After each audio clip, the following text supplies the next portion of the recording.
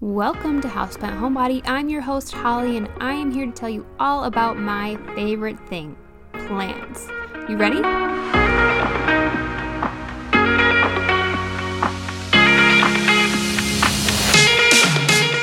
Thank you for tuning in to our third episode on May 26, 2020. We will be talking about the beautiful and colorful prayer plant. If you want to see more from Houseplant Homebody, you can find me at Houseplant Homebody on Instagram, Facebook, Pinterest, and YouTube. Or visit my website where you can find all of those links at www.houseplant-homebody.com. Also, join me on Patreon for exclusive podcasts and YouTube episodes, early access to podcasts, and exclusive content. Let's dive in. The prayer plant is one of my favorites because of the brilliant colors and patterns that they have on the leaves. They are very hardy and very easy to take care of as a houseplant, at least in my experience. There aren't a ton of different varieties, so it makes it an easy houseplant to find at almost any garden center, nursery, or greenhouse. Prayer plant is just the common name. The Latin name is Maranta leuconeura. It comes from the Marantaceae family, which is also part of the ginger order, and the ginger order's Latin name is called Zingiberellus. In that order, it also consists of other plants such as canna lily, heliconia, which is also called lobster claws, bird of paradise, musa banana, and edible ginger. So the common cultivars that were produced for the prayer plant are called the red prayer plant. The Latin name is either fascinator or erythroneura. There is the green prayer plant, which is also called kirchoviana, and the last one is silver prayer plant, which is called Massengiana. Now, I do not claim to be an expert whatsoever, so I could have butchered all of those names and had no idea, but I promise I looked up the pronunciations and I hope I did a good job for those of you who know how to pronounce them and are critiquing me right now.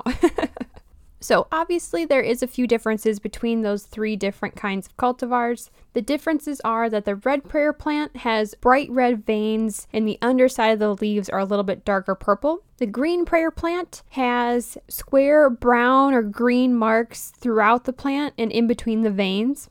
The silver one has a silver or gray kind of stripe down the middle of the leaves. Okay, so another piece of information that you may want to know is where these guys come from. They originate in South America, and I also found in a book I had, they said they were from Brazil specifically. So now let's talk about this plant briefly as a landscape plant growing outside. The prayer plant or the Maranta can survive in hardiness zones outside from 10 to 12. It's considered an evergreen perennial because it does not die back through different seasons. And especially in zones 10 to 12, there really is no major change in a cold season, so that would be why it's considered the evergreen perennial. In those zones 10 to 12, they grow as a ground cover and spread through rhizomes, similar to how iris spreads here. They like to be put in shady areas with moist soil. They have zero tolerance for frost, and they do not like to be below 60 degrees Fahrenheit. They do bloom. Some have small white tubular flowers and some have purple tubular flowers. They're really small and really cute. So that's the basic landscape plant information. They seem pretty easy to take care of. Granted, I've never lived in zone 10 to 12, so I don't have experience with them as a landscape plant, but it seems pretty straightforward. Almost similar to like a vinca or a pachysandra around here. So now let's talk about growing them as a houseplant. So as a houseplant, the prayer plant does bloom. It blooms rarely, but it can depending on the environment you have it. They prefer high humidity, so if you're misting it almost on a daily basis, that will really help produce those tiny white or purple tubular flowers. At the garden center I worked at, we were able to produce those flowers, leaving the houseplants in the greenhouse where it was really warm and humid. In regards to sunlight requirements for the prayer plant, it's pretty tolerant of a lot of different lighting situations. So just like in nature, they like a shady area. It's the same for the house. So if you have it in a north or east window or just off of a north or east window, they can survive in that. They can also survive in just plain office lighting. So if you want a plant at your desk that doesn't require a lot of light, this could be one of them for you. Currently, I have them off of a north window, about 5 feet from it. I've had one for probably about 3 or so years. The other one I just got probably about 6 months ago. I successfully propagated leaves off of the one I've had for a few years, and I have one of those probably, I'd say it's about 10 feet from the north window. It's a smaller plant, and all of them are doing great. They're producing new leaves and surviving well. The one I've had for about 3 years has struggled a bit over time. I had it in a dark corner off of an east window a couple years ago, and it wasn't doing so great. I also planted it in a larger pot, which I probably shouldn't have done because most of the tropicals in my experience like to be in a little bit smaller pot. They don't like a ton of room to kind of stretch out, and they lost a lot of leaves because of that. Also, the tips of my plant are browning a bit simply because I didn't realize until I did more research on them recently that they prefer more high humidity. So I've been misting it practically every day, and it's actually doing a lot better. It's producing new leaves, and it just looks a lot happier, and it's becoming a lot fuller because of all those new leaves too. So now let's move on to talk about watering, fertilizing, and potential problems that these plants have. Okay, so in regards to watering, these plants do not like it to be dry. So don't allow the soil to completely dry out between waterings. You want to keep the soil moist but not waterlogged.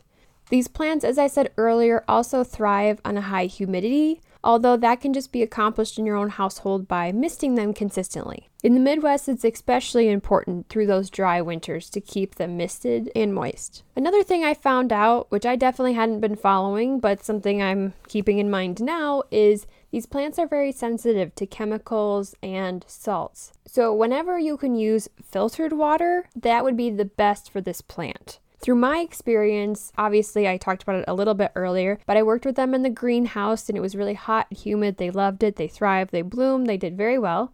In my own house, it's not very hot, obviously, and it's definitely not humid. So I've increased the amount of misting I give them. And since I've learned that they do not like dry soil, I've made sure to water them a little bit more frequently than my other houseplants that I've had. So kind of to summarize the watering, just make sure you're not letting them completely dry out in between waterings. Consistently mist them to help their humidity levels. And whenever you can use filter water, that's the best for them. The next topic we're going to talk about is fertilizing the prayer plants. So you actually don't need a lot of fertilizer for these. You can do it once or twice a year in the spring and summer. And the best thing I found, and honestly with all the other books and the websites that I found, using a slow release fertilizer that lasts every 5 to 6 months is just all the plant needs. So I've talked about this in earlier videos, but I like to use Espoma. I've also used Schultz and Scott's products before. As long as it's just a slow release fertilizer, that's all you need. Now, don't get me wrong, you're welcome to use just a regular houseplant fertilizer as well. But for me, if I can do less with the same results, why wouldn't you? So just putting that slow release fertilizer in early spring around February, March, then again applying it in about 5 months later, that will do it. Okay, so potential problems that prayer plants could have are a few different things. So they're not really prone to pests all that often, and I have actually never had a problem with them having any pests, which is surprising because most of the time I'm dealing with mealybugs, and I have dealt with aphids and spider mites, but the only thing that could really happen is spider mites with these prayer plants, at least from what I've researched. And I've talked about them in previous episodes. If you have an infestation of them, there are things you can do. But one way to prevent them is keeping that humidity level a little bit higher by misting your plants on a regular basis. And by doing that, that will actually help prevent another problem that I'll be talking about next, which is that the prayer plant leaves do like to brown a bit faster than some other plants. The reason that happens is because there's either a lack of enough humidity, there are salts and chemicals that are coming from the water that are affecting the plant, or the plant is not staying moist enough. So those are the 3 potential problems of why your leaves might be browning on your prayer plant. The ways to prevent that are misting it, which could increase the humidity, using filtered water, which could prevent the salt and chemicals from your tap water, and just making sure that the plant is consistently moist and not drying out between waterings. Okay, so that's the information about the potential problems your prayer plant might have and how to solve them, fertilizing needs, and watering needs. Now let's talk about propagation and some other facts about the prayer plants. Alright, so let's talk about propagation. I have been very successful with this and it was super easy to do, so anyone can do this. You just need a glass of water. Or there are some rooting stations you can buy online. You just look up propagation stations or rooting stations, and it's basically just a little vase. I've seen them on Amazon. We sold them at the garden center that I worked at. I've seen them at a ton of different garden centers and nurseries. Boutique shops usually have them. Even if you have a small vase, that works too. Usually buying one that's see-through or glass or something like that is preferable because then you can kind of see the progress that's happening. So to propagate the plant, you just fill your vase or your propagation station with a little bit of water and you cut part of the plant off. Now, where do you cut it? You cut it just below a leaf node, which is where there are usually some leaves sticking out just above that, and it's the thicker part of the branch right below the leaves. I will show you in a YouTube video when we talk about prayer plants a little bit later, just so you know exactly where it is that you want to be cutting it.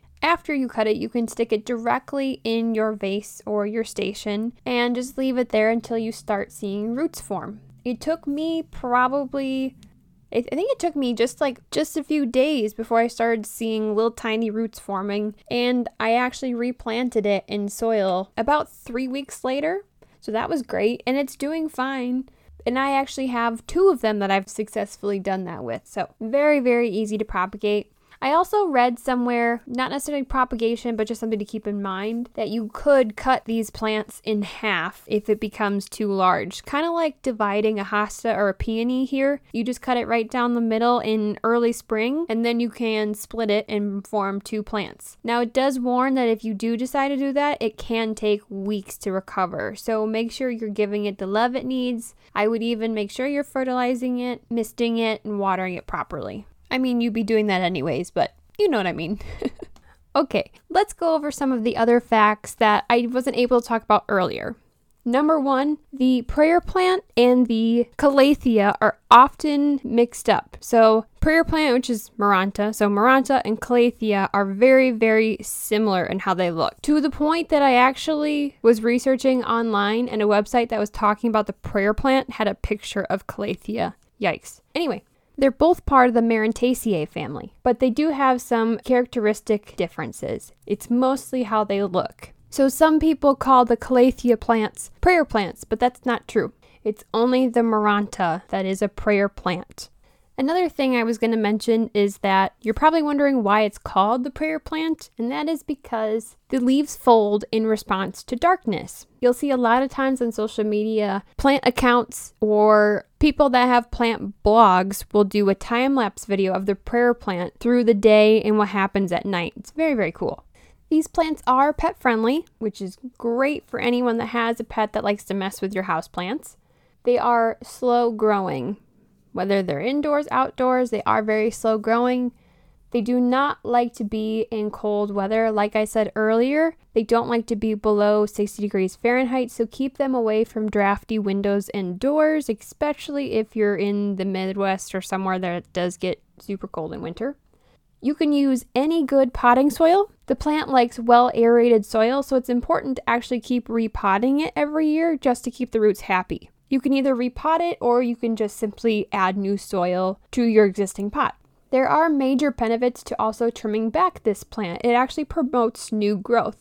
So if you see some branches that are getting kind of leggy, kind of falling over, trim them back and you'll probably get a few new leaves right off of the end of that. And as I said earlier, they love high humidity levels, but they can survive in dry conditions. Another way to increase the humidity is actually planting it in a shallow planter and add some plant companions around your prayer plant to increase the humidity in the area, which could also benefit those other plants. So let's recap everything that we talked about. You want to make sure you don't underwater these plants because it can cause the tips of the leaves to brown.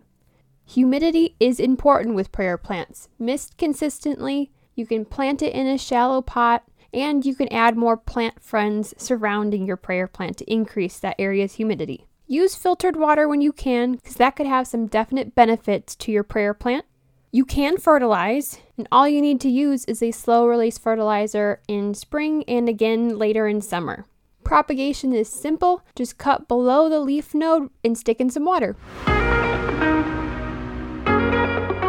Thank you for listening to episode number 3 of Houseplant Homebody, all about prayer plants.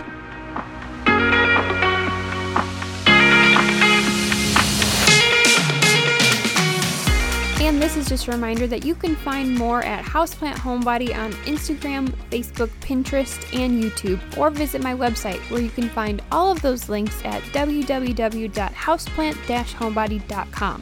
And don't forget to join me on Patreon for exclusive podcasts and YouTube episodes, early access to podcasts, and exclusive content. Your support means the world, and I can't wait to bring you guys more and more plant bios and info. Don't forget to check back every Tuesday for new podcasts and YouTube episodes. From one houseplant homebody to another, see you next time.